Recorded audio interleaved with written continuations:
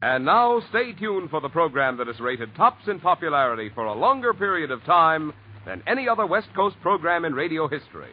The Signal Oil program, The Whistler, transcribed for Christmas by the Signal Oil Company to enable the cast and the entire production staff of The Whistler to enjoy Christmas Day at home with their families.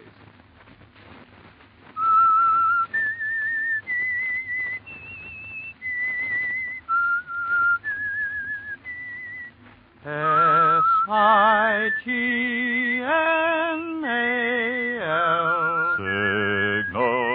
Signal Gasoline. Signal, the famous Go Farther gasoline, invites you to sit back and enjoy another strange story by The Whistler. For extra driving pleasure, the signal to look for is the yellow and black circle sign that identifies Signal service stations from Canada to Mexico. And for Sunday evening listening pleasure, the signal to listen for is this whistle that identifies the Signal Oil program, The Whistler.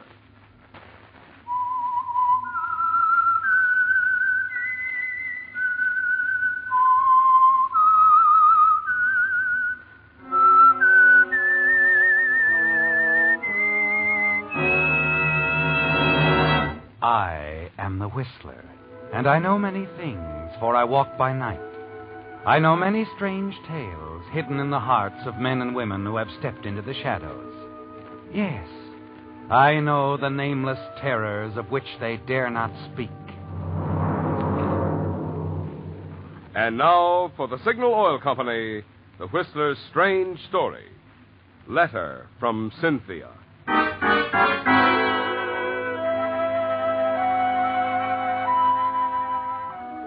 To the holiday staff on duty at the small hospital on the outskirts of a small town on the coast of Southern California, Christmas night was much like any other night. Not quite, of course, for the spirit of the season was in the air. A tree austerely but beautifully decorated in a motif of silver and white stood majestically alone in the center of the reception lobby.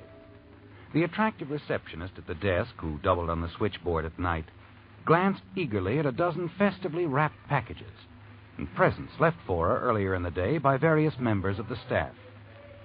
From the church across the street, the soft melody of a Christmas carol floated through the open window on the far side. The sound of footsteps descending the stairs on the right caused the girl to glance up as one of the newer doctors who was serving his internship strolled casually to the desk. Thought I'd come down for a little breather. Kind of slow tonight, Patty. Is that bad for Christmas night? What do you want from Santa Claus anyway, Dr. Andrews?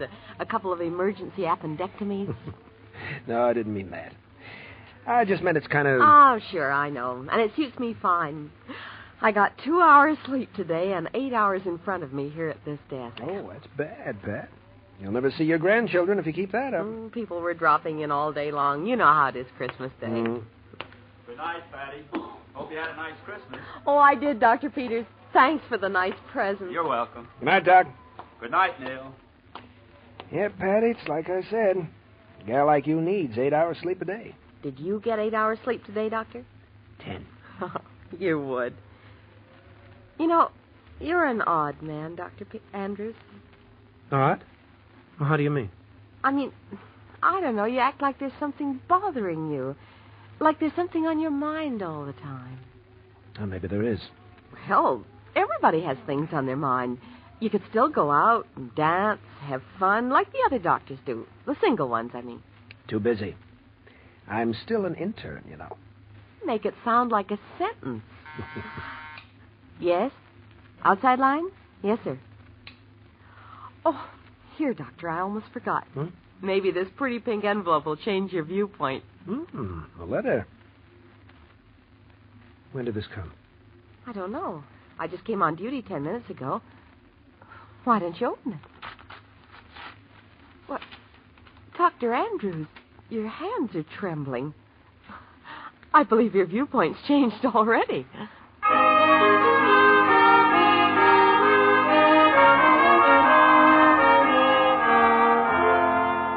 Yes, Neil, your hands are trembling as you recognize the handwriting. Read the return address on the envelope. The address of lovely Cynthia Walker. She's out of your life now, isn't she, Neil? No. She'll never be out of your life, will she? You're just out of hers. You walk across the lobby, choose a chair near a light, and stare into space for a moment. The memory of that last moment with Cynthia crowding every other thought from your mind. It isn't pleasant to recall, is it, Neil? The unfortunate accident that cost you your reputation, your position, and the love of Cynthia Walker. At the very beginning of your career as an intern in an important hospital. You remember Cynthia's thoughtless, angry words that followed. Yes, looking back to that day more than a year ago, it's hard to believe now that a few hours could have made so much difference in your future. But they did. And as you try to read the words on the scrap of paper, Cynthia's letter in your hand, you know that one man is responsible for it all. Charles Arthur Bennett, the man who lied when the truth would have cleared you. Charles Arthur Bennett, the man who called himself your best friend.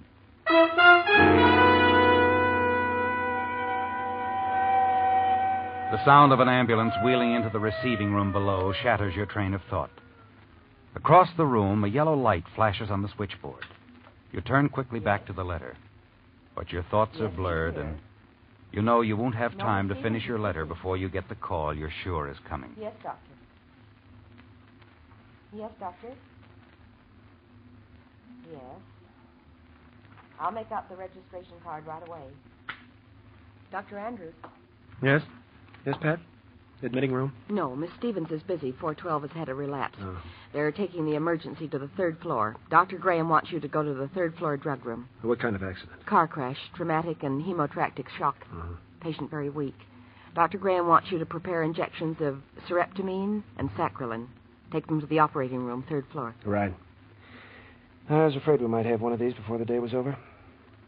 You get any details? No, only it was an automobile accident. The man's unconscious. But according to the identification card in his wallet, his name is Charles Bennett, salesman. Who did you say? Bennett. Charles Arthur Bennett, Los Angeles.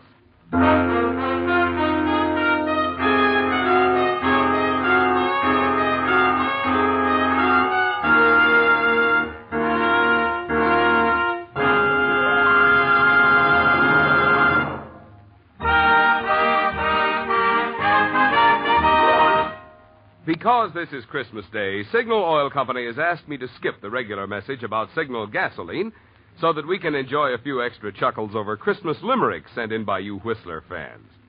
Tonight's first $20 Signal gasoline book goes to Mrs. E. Morrow of La Jolla, California, for this limerick. Said Santa when boarding his sled, "This year I'm using my head. It's signal for me, I'll go farther, you'll see," and over the rooftops he sped. Signal, signal, signal gasoline. Your car will go far with Go Farther gasoline. Tonight's second $20 Signal gasoline book goes to Victor Ehrman of Long Beach, California, for this limerick. A child asked his father one day how St. Nick went so far on his sleigh. The wise father replied, he can take that long ride 'cause his reindeer drink Signal, they say. Signal, signal, signal gasoline. Your car will go far with Go Farther gasoline. Our only regret is that Signal could not have added a $20 coupon book to every Whistler fan's Christmas stocking. But we do hope that yours was filled with all the good things you wanted and more.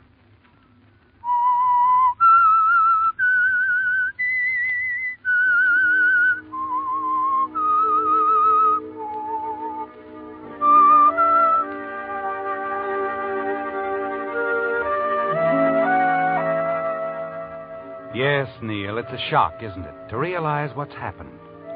For more than a year, your resentment of Charlie Bennett has smoldered.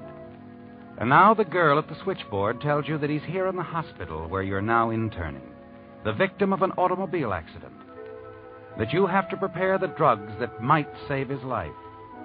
Might save his life. As you hurry up the stairs along the hallway to the laboratory, your thoughts go back to that night more than a year ago. The circumstances were quite different then, weren't they, Neil? Because although you didn't then realize it, that night you were at the mercy of Charlie Bennett.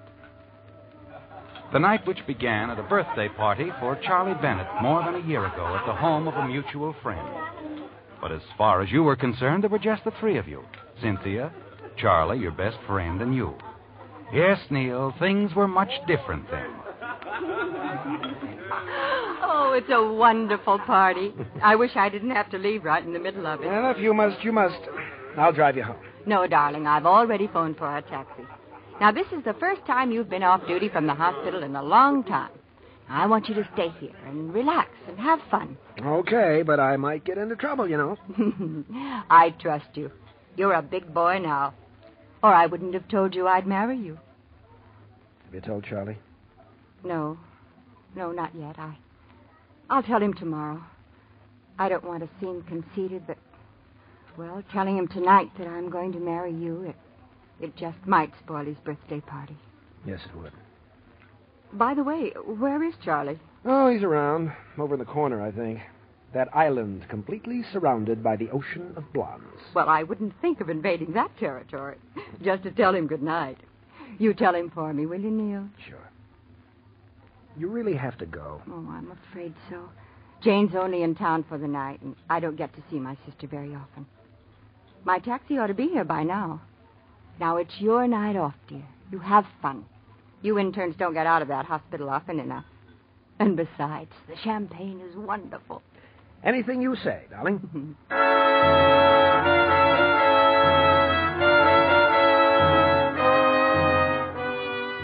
Reluctantly, you see Cynthia to a cab and come back to the birthday party for Charlie. You take Cynthia's advice, too. Enjoy a little champagne.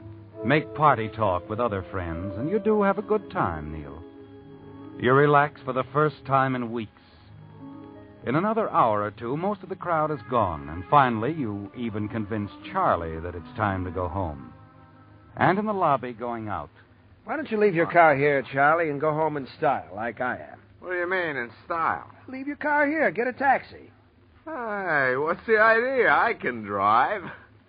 Oh, don't tell me the good doctor's in his cups from a little champagne. Oh, no, not really, but I just don't want to do any driving, that's all. Well, you don't have to do any. A little bit of champagne didn't bother me. Look, tell you what. We live close to each other. We'll use your car, and I'll pick mine up tomorrow. I'd sure rather take a taxi. Oh, aren't any taxis around anyway? There's a stand about 3 blocks away. Not at night, Neil. Oh, besides, you'll need your car to get to the hospital in the morning. Come on, Neil, boy. I'm okay. All right, if you're sure. Let's go. But take it easy now.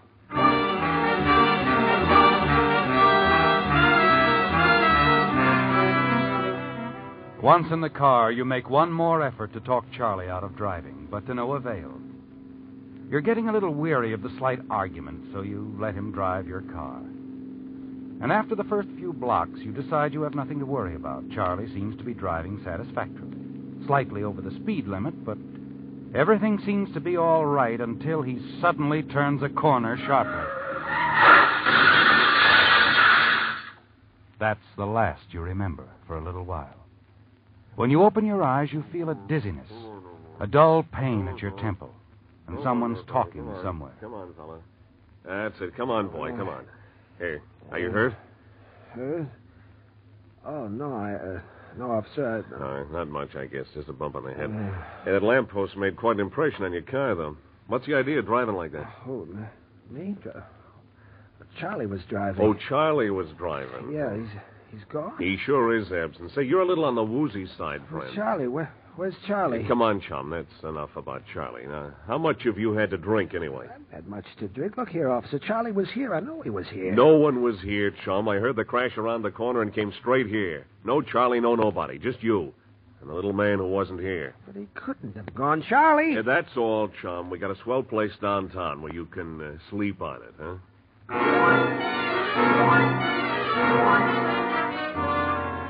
It's like a nightmare, isn't it, Neil? You're bewildered and confused by what's happened. It's all a mistake, isn't it? A horrible mistake. And Charlie will show up soon and explain everything. Then you're booked at police headquarters and spend the rest of the night pacing back and forth in jail. Finally, in the early morning, someone is there to put up your bail. Hello, Cynthia. Hello, Neil. I came as quickly as I could. Thanks. Thanks for, springing me. Come along, Neil. I'll drive you home. How did you find out I was here? The whole story is in the morning papers. And it mentions your connection with the hospital, too. I suppose so. Dr. Rogers called me about it. He was quite concerned. Well, he needn't have been. We'll get this whole thing cleared up in no time. No time at all. Oh, I hope so, Neil. Sure. As soon as I see Charlie Bennett. Charlie? Yeah, you'll tell him what really happened. He was driving the car. It was all his fault.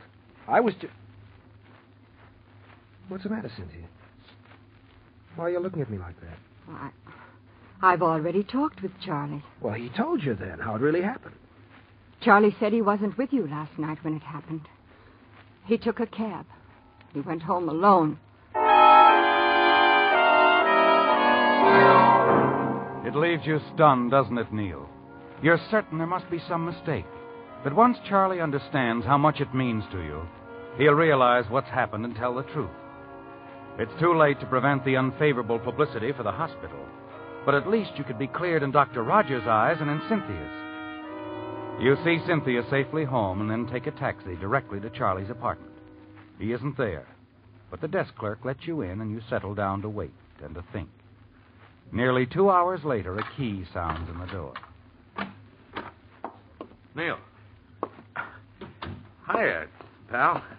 Why didn't you tell me you were coming? I would have waited. I didn't plan on it. The desk clerk let me in. You talked to Cynthia on the phone this morning, didn't you, Charlie? Cynthia? Yeah, crack of dawn, naturally. She was worried about you. Naturally. And what did you tell her? Oh, that's what's worrying you, huh? Well, I didn't really mean to do it, Neil, but I had to. Want a drink? No. Mind if I have one? Look, Charlie, I'm trying to give you a chance to explain. Okay. No reason to get sore. You lied to Cynthia. Why? Well, I told you I had to. You know, as a salesman, I have to drive a car to make a living, What's Neil. that got to do with it? Only everything, that's all. Look, Neil, I didn't bother to mention it to anyone, but I was in a scrape 3 weeks ago. I got hauled up for driving under the weather. I got off with a fine and a warning that time. Wait a minute. You mean you deliberately let me take the rap for your accident last night? Well, I tell you, I couldn't help it. Do you know what a spot this has put me in? The hospital has a reputation they're pretty jealous of, you know. Sure, and I've got a job. And so have I. I think you'd better put down that drink and get your coat on, Charlie. Why? Because you're coming with me to explain to Dr. Rogers. Then we're going together to see Cynthia. Oh, what good would that do? It's all over now, Neil. You mean you're refusing? I mean, I went home in a taxi last night alone. Told my story once, and I don't see anything to gain by changing it now.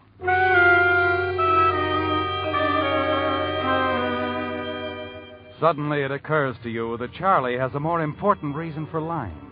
His job is only part of it. He's always wanted to marry Cynthia Toole, despite your long friendship. He believes that anything's fair in love or war. It's as simple as that. And with you out of the way, he's sure you'll have a clear field. And Cynthia, after all this, what about Cynthia, Neil? You have to be sure. Can you be sure of Cynthia now? Neil, I just can't understand it. You don't believe me, do you? But you do believe Charlie. Why would he lie about a thing like this? Because with me out of the way, he thinks he could marry you.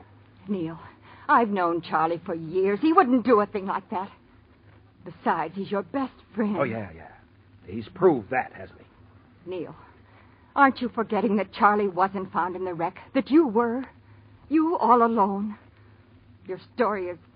well, it's too fantastic. The police don't believe it. And Charlie says it couldn't have been that way. And you, Cynthia? What do you say? Oh, Neil, what can I say? Do you think I want to believe this? And Dr. Rogers, the hospital, what do they say? Naturally, I resigned. I couldn't do anything else. I don't blame them for what they think, any of them. But I know I'm right, and... Never mind, Cynthia. Guess there's no use in going over all that again. Neil, you're not going. Well, why not? I don't seem to be getting anywhere. What's going to happen, Neil? Will you... well, do you think you'll be able to get an internship somewhere else? I think so. I'm just as qualified as I ever was. My previous record was good, and I've learned a lot. Sorry this has been too much for you, Cynthia. I haven't You said wouldn't that- consider marrying a man you didn't believe, would you? I want to believe you, Neil. More than I ever wanted to believe anything. Well, maybe you will someday. Maybe you'll learn the truth. When you do, let me know. You'll be able to find me.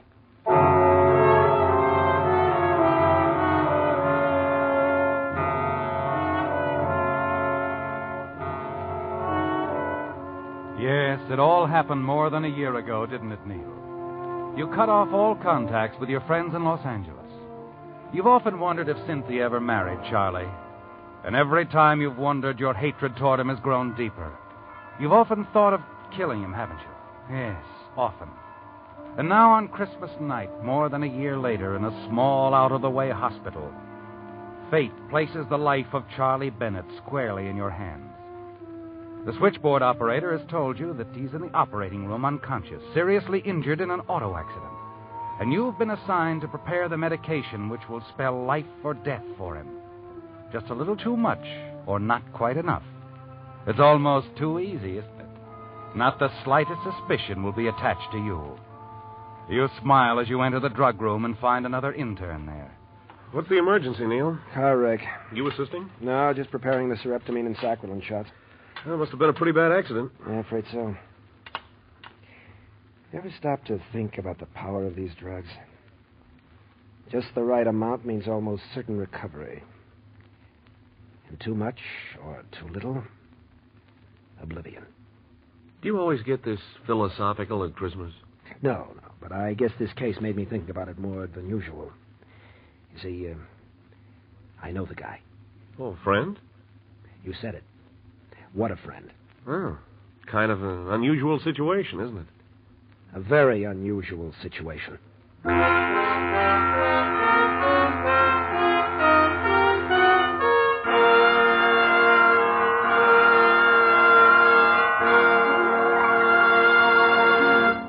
You know, friends, we of Signal Oil Organization feel mighty proud and pleased that you have invited the Whistler into your home so regularly throughout the year, and especially on Christmas Day. For all of us of the cast, I want to express our own sincere appreciation, too. During the 7 consecutive years that the Whistler has been broadcast by Signal Oil Company, many of us have had the pleasure of celebrating Christmas with many of you a number of times. And believe me, we feel it a real honor that you consider us a part of your entertainment family. Tonight, on behalf of Signal Oil Company and the independent signal dealers who serve you in the states of California, Oregon, Washington, Idaho, Nevada, and Arizona, I want to say we hope that your Christmas has been a merry one. May your new year be filled with peace, prosperity, and the good health with which to enjoy the many blessings of living in the good old USA. Well, Neil, the die is cast, isn't it? You've donned your sterile mask and gown and prepared the injection, carried them to the operating room, where you placed them on the instrument tray, without even a glance at the masked, sheet-covered patient. You note Dr. Graham's nod of dismissal and quietly leave the operating room, where Charlie Bennett's chance for life or death lies squarely in your hands. You never dreamed you'd have such an opportunity, did you, Neil? After removing your mask and gown, you return to the hallway. Wait by a window near the operating room as the melody from the church again drifts in through the window. You wonder whether you're glad or sorry at what you've done. Then you remember the disgrace Charlie Bennett brought on you, your shattered hopes, the happiness you might have had with Cynthia. And you know the answer. Even if you could, you wouldn't change the situation in the slightest. You pause under a ceiling light and decide to finish Cynthia's letter. And now, as another Christmas approaches, I realize how hasty I seemed in my judgment. Suddenly your heart beats faster as you realize she's still Miss Cynthia Walker. You can almost hear the words as the melody of her voice haunts your memory. But you were even more hasty in your action. Your sudden, abrupt leaving, not letting me know where you were. I know now how wrong I was to doubt you. But even when my doubts were deepest, I loved you. You told me once a woman loves in spite of a man's weakness, not because of his strength. Remember, Neil? Well, so it was, and is, with me and you. I haven't changed, and I can't believe that you have. Merry Christmas, Cynthia. You turn away, stare out the window. Suddenly you're horrified and ashamed that you, a doctor, bound by the sacred oath of Hippocrates, have allowed your hatred for Charlie Bennett to bring you to the point that it did. Finally, the door to the operating room opens. The still form is wheeled silently past you. You continue to stare out the window. You light a cigarette and wait for Dr. Graham to emerge from the operating room. As he opens the operating room door and enters the hallway, you walk slowly toward him. How's the patient, Doctor? Well, patient's going to be all right. I'm glad you were around. Sereptamine's a godsend. May I have a cigarette, Andrews? Oh, sure, Doctor. Oh, thank you.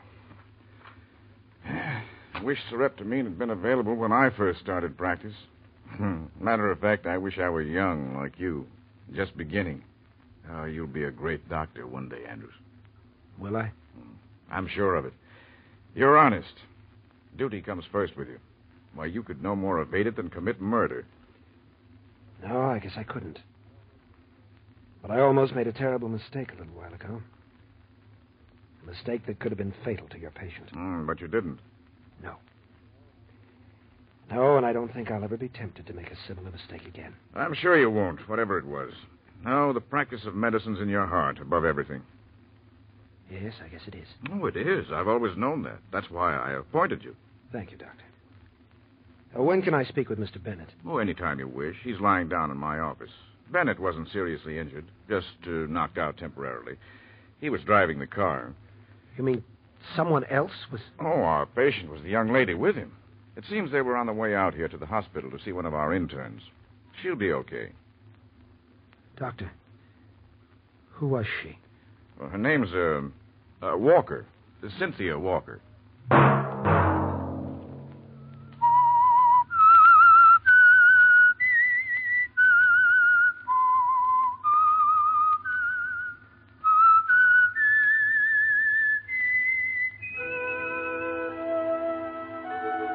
Let that whistle be your signal for the Signal Oil program, The Whistler, each Sunday night at this same time. Brought to you by Signal Oil Company, marketers of Signal gasoline and motor oil, and fine automotive accessories. Remember, if you would like the fun of having your friends hear a limerick of yours on The Whistler, the address to which to send it is the Signal Oil Company, Los Angeles 55, California. All limericks become the property of the Signal Oil Company. Those selected for use on The Whistler will be chosen by our advertising representatives on the basis of humor, suitability, and originality. So, of course, they must be your own composition.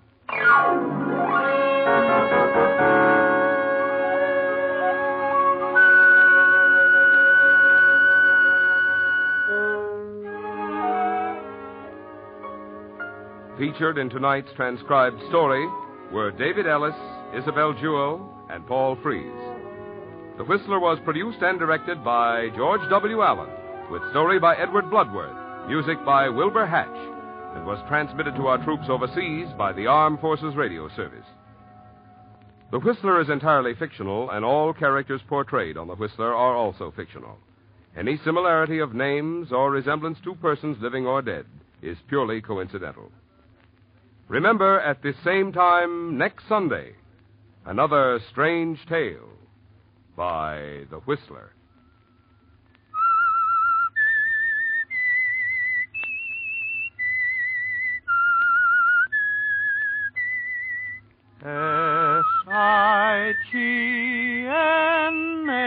SIGNAL. Signal gasoline. Marvin Miller speaking for the Signal Oil Company. This is CBS, the Columbia Broadcasting System. For the ones who work hard to ensure their crew can always go the extra mile, and the ones who get in early so everyone can go home on time, there's Grainger, offering professional-grade supplies backed by product experts so you can quickly and easily find what you need. Plus, you can count on access to a committed team ready to go the extra mile for you. Call, click Grainger.com, or just stop by. Grainger, for the ones who get it done.